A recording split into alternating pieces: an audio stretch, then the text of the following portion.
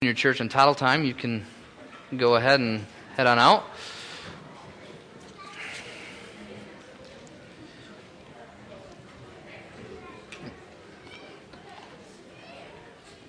While they're heading out, I was just asked by John McDermott to make sure that everybody knows that's going to Sight and Sound, that the meeting that you guys are supposed to have this afternoon, that according to the bulletin is actually going to be next week. So if you're going to Sight and Sound, meet with John next week after service. Okay. So we find ourselves in a place now where we are talking about missions for 2 weeks in April, and then we'll do it again in the fall. In full transparency here, I was gone the last 2 days for my father-in-law's birthday celebration, as well as mine. And we got home at 9:30 last night and found out that John indeed had taken ill. So that's a disclaimer. Yeah, thank you. I appreciate that. So 9:30 last night, I sat down and started working on a mission sermon because, of course, out of all the ones I've done in the past, there's not really been one that's revolved around missions necessarily. So, with all that being said, if you remember the last time I preached, I spoke quite a bit about how God was teaching me to rely on Him. Well, when you start to learn something, it seems like God makes you learn it again and again in even bigger ways. So, I would say that I can't be held accountable or responsible for anything I say, although I know that's not true, but I'm looking forward actually to see what God is going to say to us today as we talk about missions. And it's a great privilege anytime I have to be up here to be able to speak in this way. I count it as a true gift from God, and I pray that today as we look at God's Word, that once again you will listen to what He has to say, not what I have to say, and we will go on a journey together in which we understand a little bit more about what missions is all about, and particularly today, what our role in missions should be. And that's what we're going to talk about. We're going to talk about our role in missions work. How you and I, who sit in these chairs week by week, you and I who live here and have lives here in the United States, or just, lives that are normal, quote unquote. We go to work, we have families, we just live. How is it that we can actually be part of missions work? Because a lot of times I'm afraid that when we come into missions conferences and we talk about missionaries, it's very tempting for us to this is the group of missionaries. Sometimes we throw pastors in there too. Okay, these are those people, and then this is me. Okay, well, the truth of the matter is we're all to be working together as the body of Christ, that missions work is not just done by those who are called to go out and go away, and it's not just by those that we're supporting at our church, but each and every one of us sitting here has a part to play in the missions process, in reaching the world for the gospel of Jesus Christ. Every single one of us has a role to play, and this morning we'll dive into that a little bit as we look through Scripture.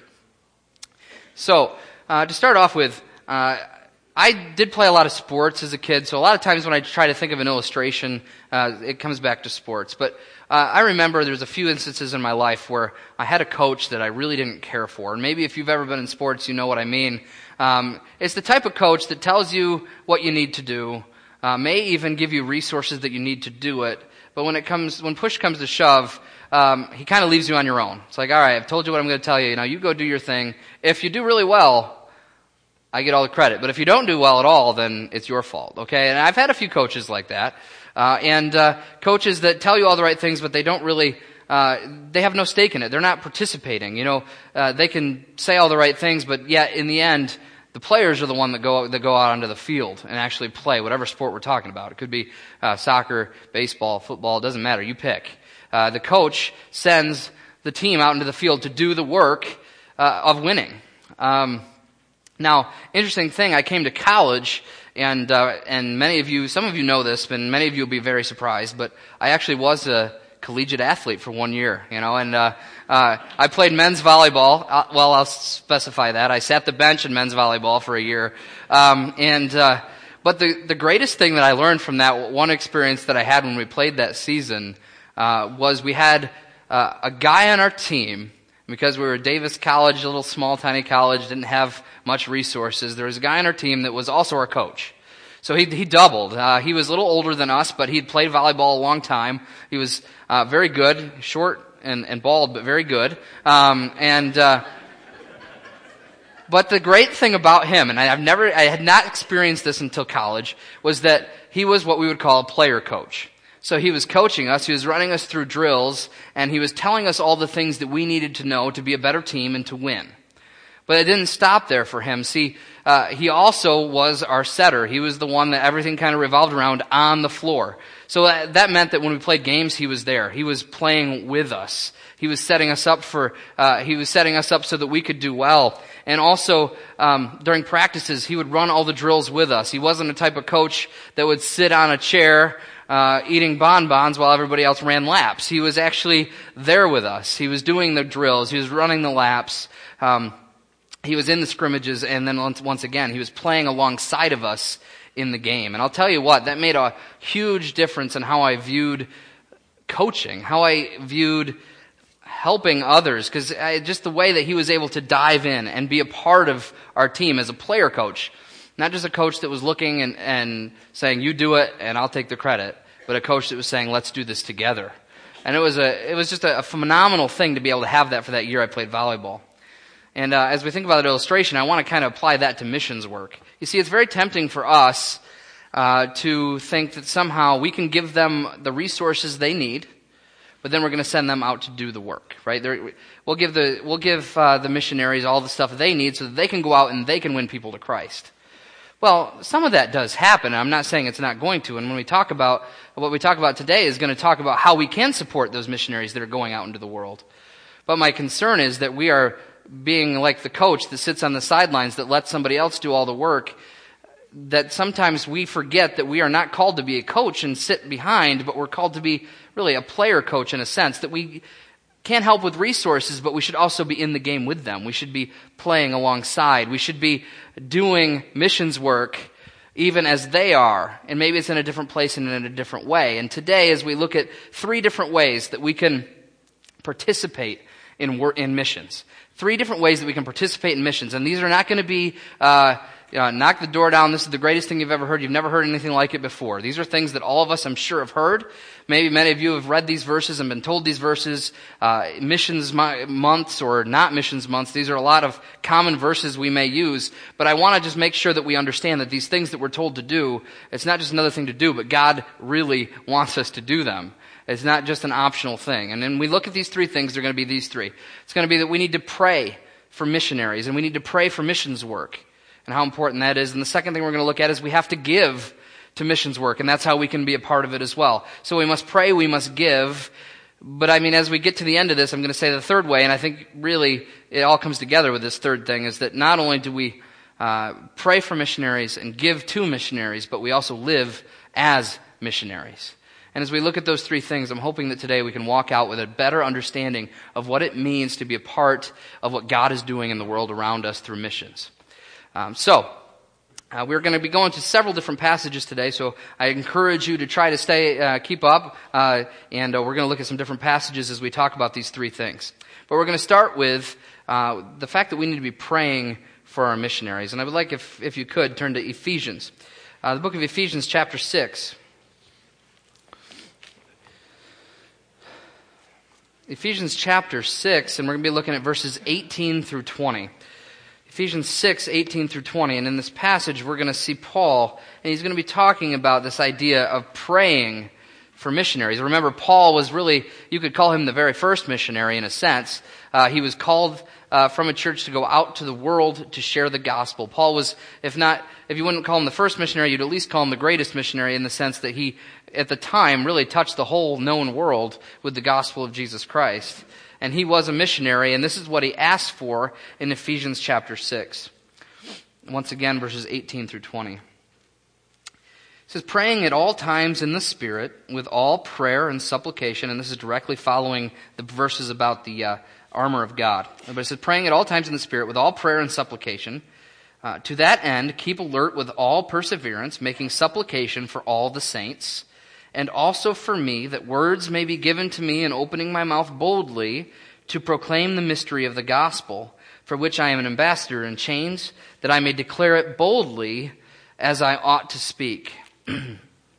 We are called to pray for our missionaries. We are called to pray for all the saints. That's what we're told here in this passage, that we need to be praying for missionaries. But I want to, sometimes we say pray for missionaries, right? We've got a prayer board back there. And just like Ed said, I would encourage you, go back, fill out a card, put it on one of the missionary pegs. We need to be praying for our missionaries. But I'm afraid a lot of times we say pray, and it's kind of this vague term, right? It's like, yeah, pray for them. Okay, well, how do I pray for them? What do I pray for them for? And a lot of times we end up resorting to, okay, I'm going to get the prayer list each week, and I'm going to see their specific needs, and I'm going to pray for their specific needs. Now, I'm not saying this morning that that's a bad thing to do. That's a great way to be able to pray for people. However, I think in this passage and the next passage we're going to see, we see there's even a greater thing that missionaries need to be prayed for, that we need to be praying for our missionaries as they go out. And first of all, we see it here in this passage with Paul. And what does he ask for? He says, please pray that words will be given to me in opening my mouth, and that I may speak them boldly.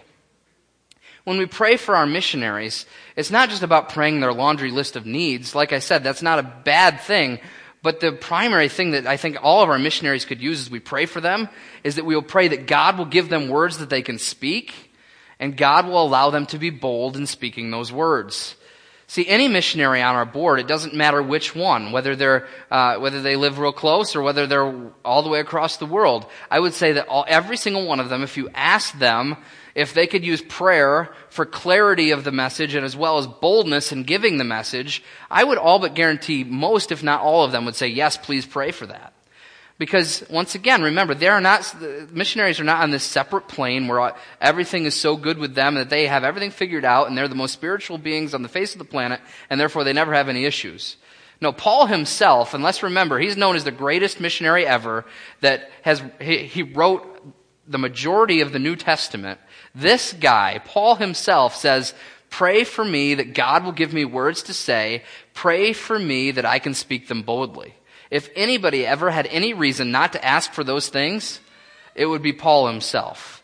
We see him talking to so many different audiences, from kings to conservative religious people, to people who are receptive to his message. He talked to everybody. And the thing is, if we were to say who is the boldest person, I would almost say Paul would be one of those bold people. He was willing to suffer for speaking the truth of Christ. But he says, please pray that I will be given the words to speak and I will speak them boldly. So we need to be praying for our missionaries today as we talk about missions, that they will be given a message. And what is that message? Well, it's the gospel of Jesus Christ, right? It's the gospel. It's the fact that Jesus came as a man, lived a perfect life, died as punishment for the sin that we've committed so that we don't have to spend eternity in hell. That then he died on that cross but rose again to prove that he has power over sin and death. And if we come to him in repentance and faith, that we can follow him and be saved. That is the gospel. And this is what we should be praying for our missionaries to be able to communicate. It's not just about their needs, although I'm sure they appreciate your prayers for their needs, I'm sure. But even more than that, are we praying that they will have boldness and that God will give them the message that they can speak boldly wherever they are. And I know that's a struggle for many of us to speak boldly, right? I mean, it's hard sometimes to speak boldly about truth, but yet we need to be praying for our missionaries that they could do that. So pray for our missionaries for boldness and clarity. They'll appreciate that, and it'll make a difference in this world. But the next thing I want to talk about as well, and it kind of goes along with this, is in 1 Timothy. 1 Timothy chapter 2. In 1 Timothy chapter 2, right at the beginning of the book, starting in verse 1. And what do we see here? Actually, I have 1 Timothy chapter 2, chapter 2, verse 1. First of all, then, I urge that supplications, prayers, intercessions, and thanksgiving be made for all people, for kings and all who are in high positions, that we may lead a peaceful and quiet life, godly and dignified in every way. This is good, and it is pleasing in the sight of God our Savior, who desires all people to be saved and to come to the knowledge of the truth. Once again, that's 1 Timothy 2, verses 1 through 4. And what do we see here? Well, Paul is urging. It says, I urge you to make prayers and intercessions and supplications for those around you. And it says for the whole world, for all men, it says. It includes kings, it includes people in authority. But ultimately, as he gives this whole list of people we need to be praying for, and he says we need to be praying, and I urge you to constantly be praying for these people. But then as we continue on, we look at verse 4, And once we get to verse 4, we see the common thread as we pray for people. Why is it that we're praying? Well, it says this, that God desires all people to be saved and to come to the knowledge of the truth. So as we're praying for our missionaries, we pray that they will speak the message of the gospel. We pray that they will speak boldly, but then we also pray that when they do that, that people will get saved.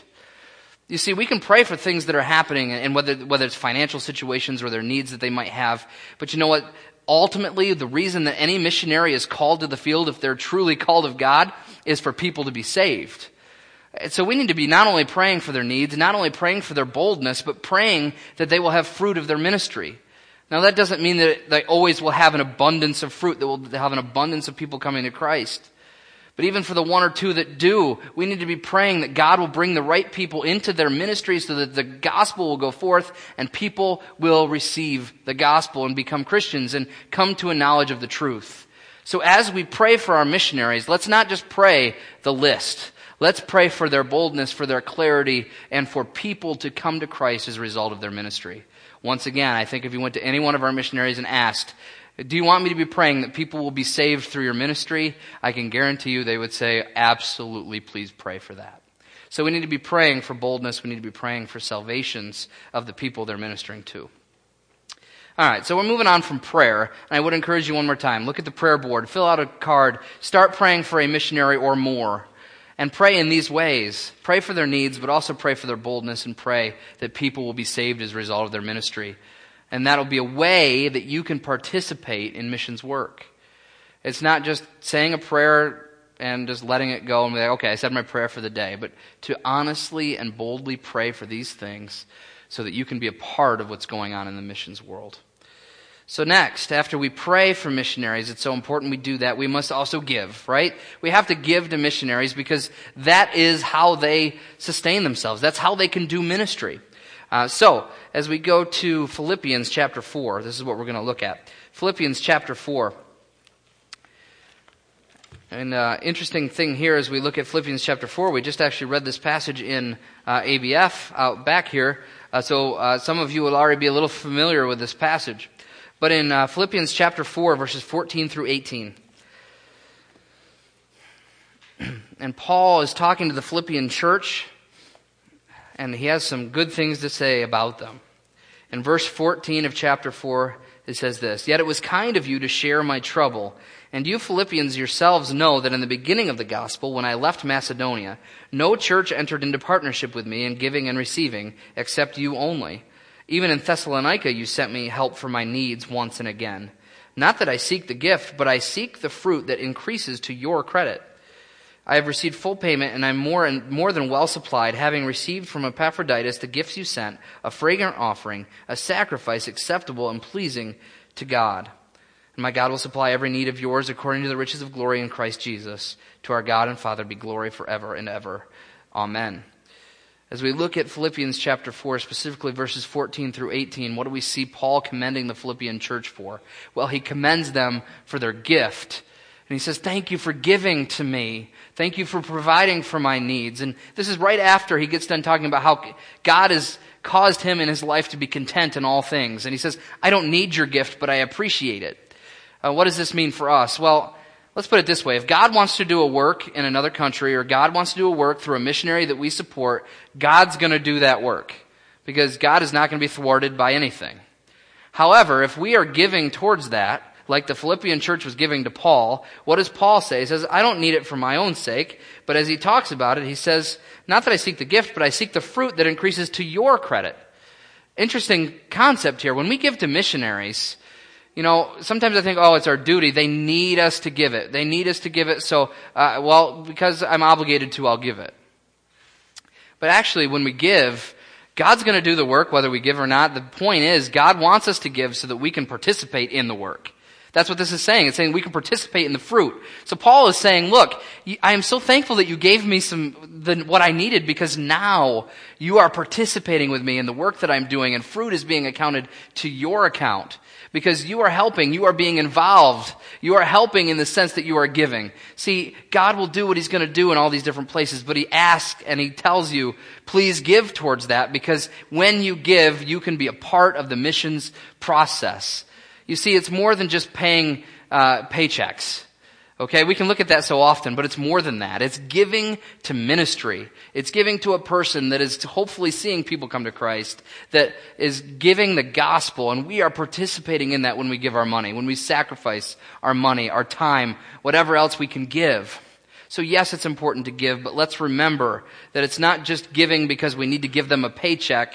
It's giving because we want to participate with them in the ministry. So I would encourage you today, once again, as we're coming into this missions time, there's ways that you can make faith promise slips out on what you feel that God wants you to give. And remember, this isn't about you have to give a certain percentage. This is about what you feel God is wanting you to give so that you can participate in the furtherance of the gospel. And I want to add to it by going to 2 Corinthians chapter 9. And this is a passage that many of you will be very familiar with. 2 Corinthians chapter 9.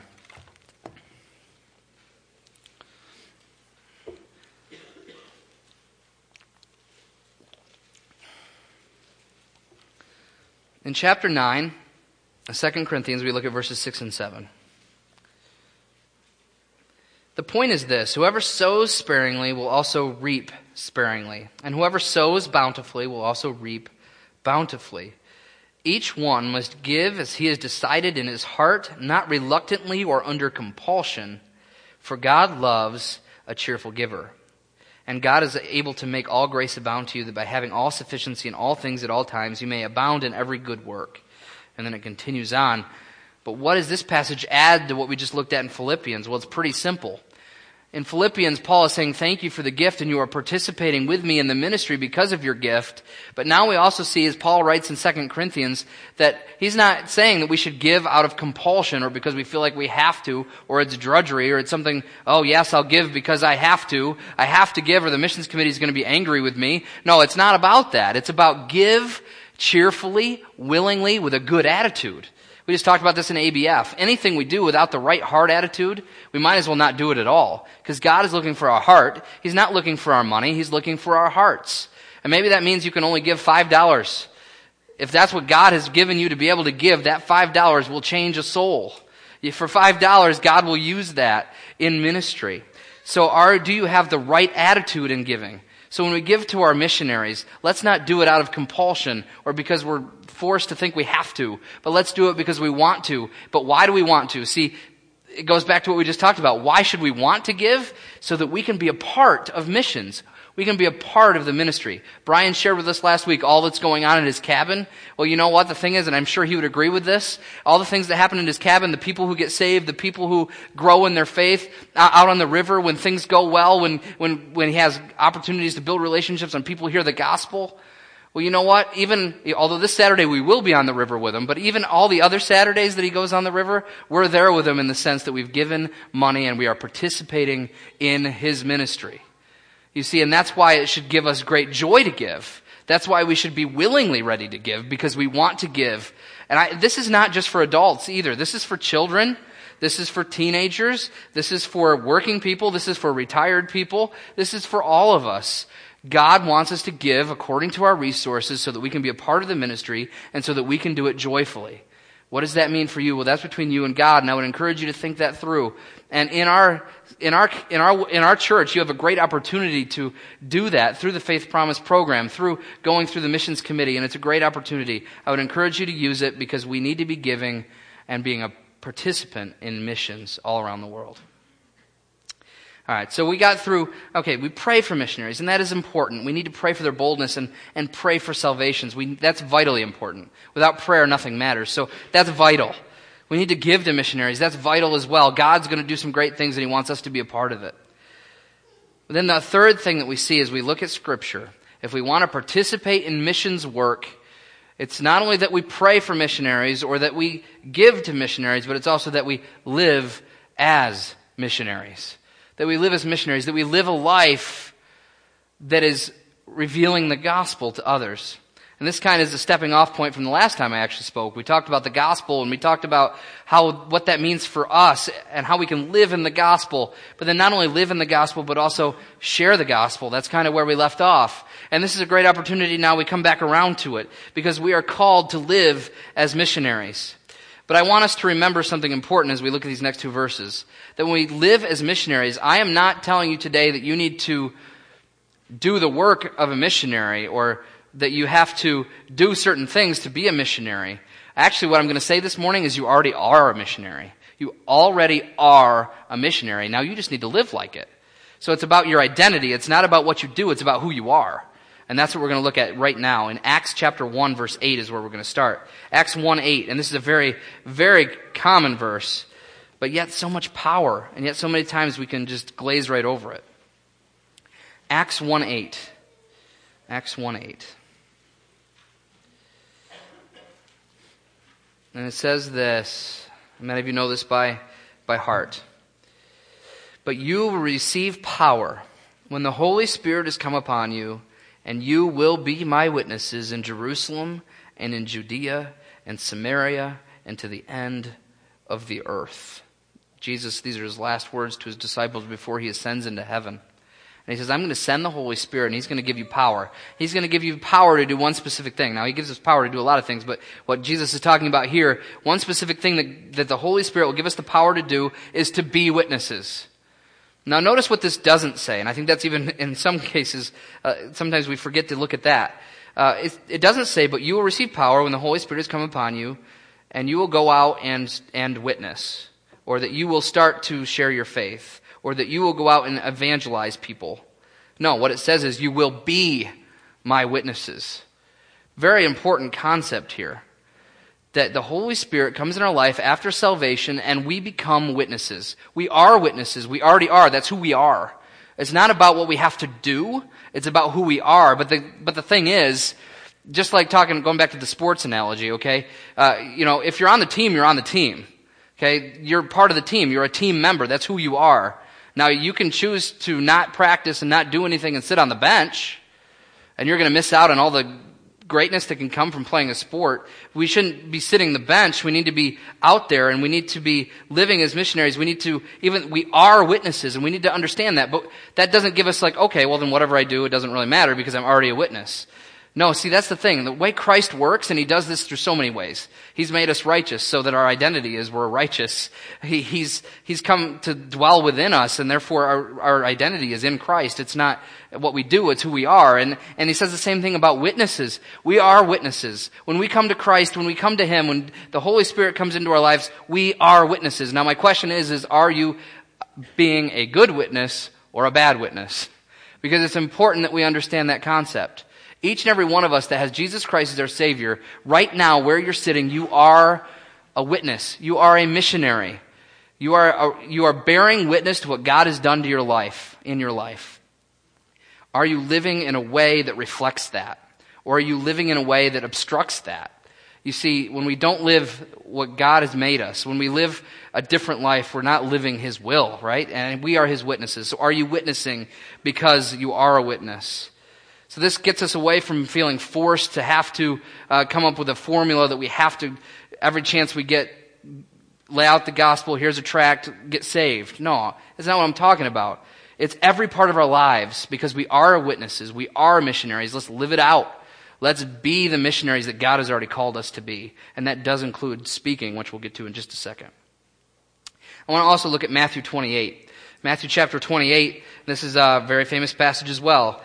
Same context here. Jesus is about to ascend back to heaven, and he's saying his final words to his disciples. Matthew 28, and what we're going to see here is a very similar concept. Matthew 28. I'm going to start in verse 18. Matthew 28:18. And Jesus came and said to them, all authority in heaven and earth has been given to me. Go therefore and make disciples of all nations, baptizing them in the name of the Father and of the Son and of the Holy Spirit, teaching them to observe all that I have commanded you, and behold, I am with you always to the end of the age. Now as we look at this passage, and some of you know this, and I know John I think has even said this before from the pulpit, but I want to make sure this is clear. When this verse says go, therefore, and make disciples, if you look at this in the original Greek, the way this is constructed, it actually could be translated a little better. Because actually, as you look at it, the imperative verb here that is in this verse is not go. The imperative verb is actually to make disciples, or to disciple. Go is a participle. As you look at that and you think about that, if you know anything about English language, basically what I'm saying is, what this is saying is, not go and make disciples, it's as you are going, make disciples. That's very important we understand. That when this passage says go, it's saying as you are going. See, it's a foregone conclusion that we're going to be going, right? I mean, we move around. Life takes us in different places. Now, maybe for some that takes us across the world. Some of us that means it takes us down the street. But the idea here is we are going. We are always going. And as we are on our way, as we are going, what do we need to be doing? We need to be making disciples. Well, how does this apply to our identity? Once again, this isn't about a command that we have to go. It's saying you already are going. Now, when you're going, be that witness that you are. As you go, be the witness that you are. And that's the idea here. When we are the witness that God has made us to be, disciples will be made. So as we're going in our everyday lives, are we disciple makers? Are we missionaries? Are we living the life of the missionary? God has said you are witnesses. Now are we living it out, and are we doing it as we go?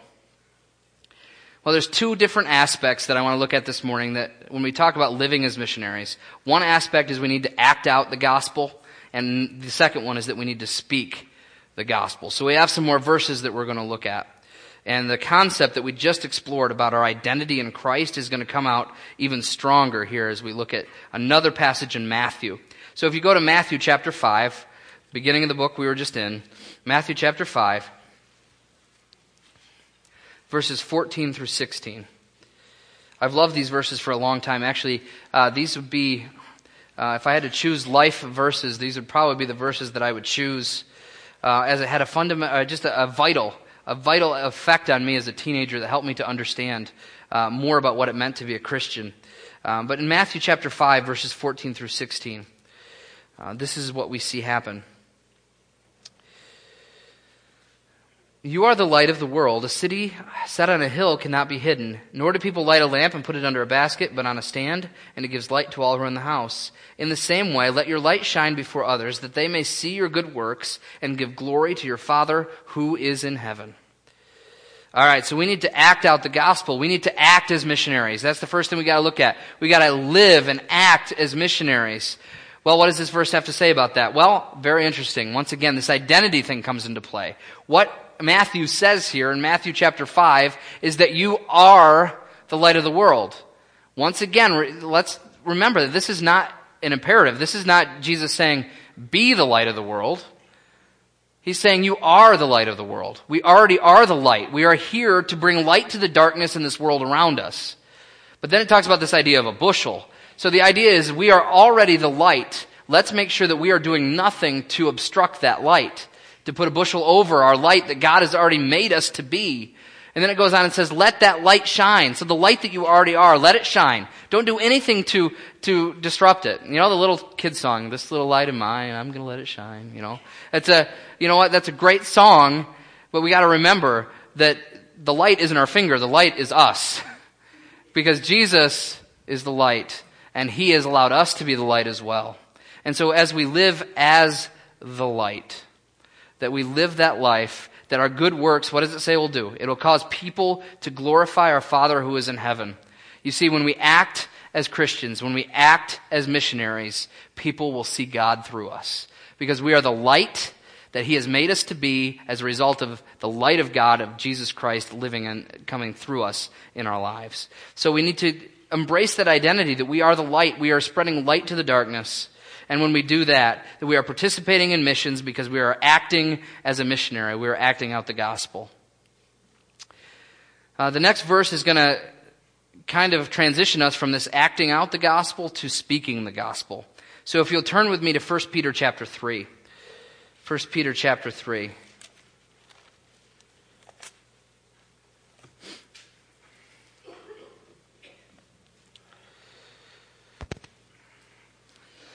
In 1 Peter chapter 3, we're going to be looking at verse 15. Verse 15 in 1 Peter chapter 3, once again, a very common verse that many of you may have heard before. But as we think about how we can participate in missions, this verse says a lot.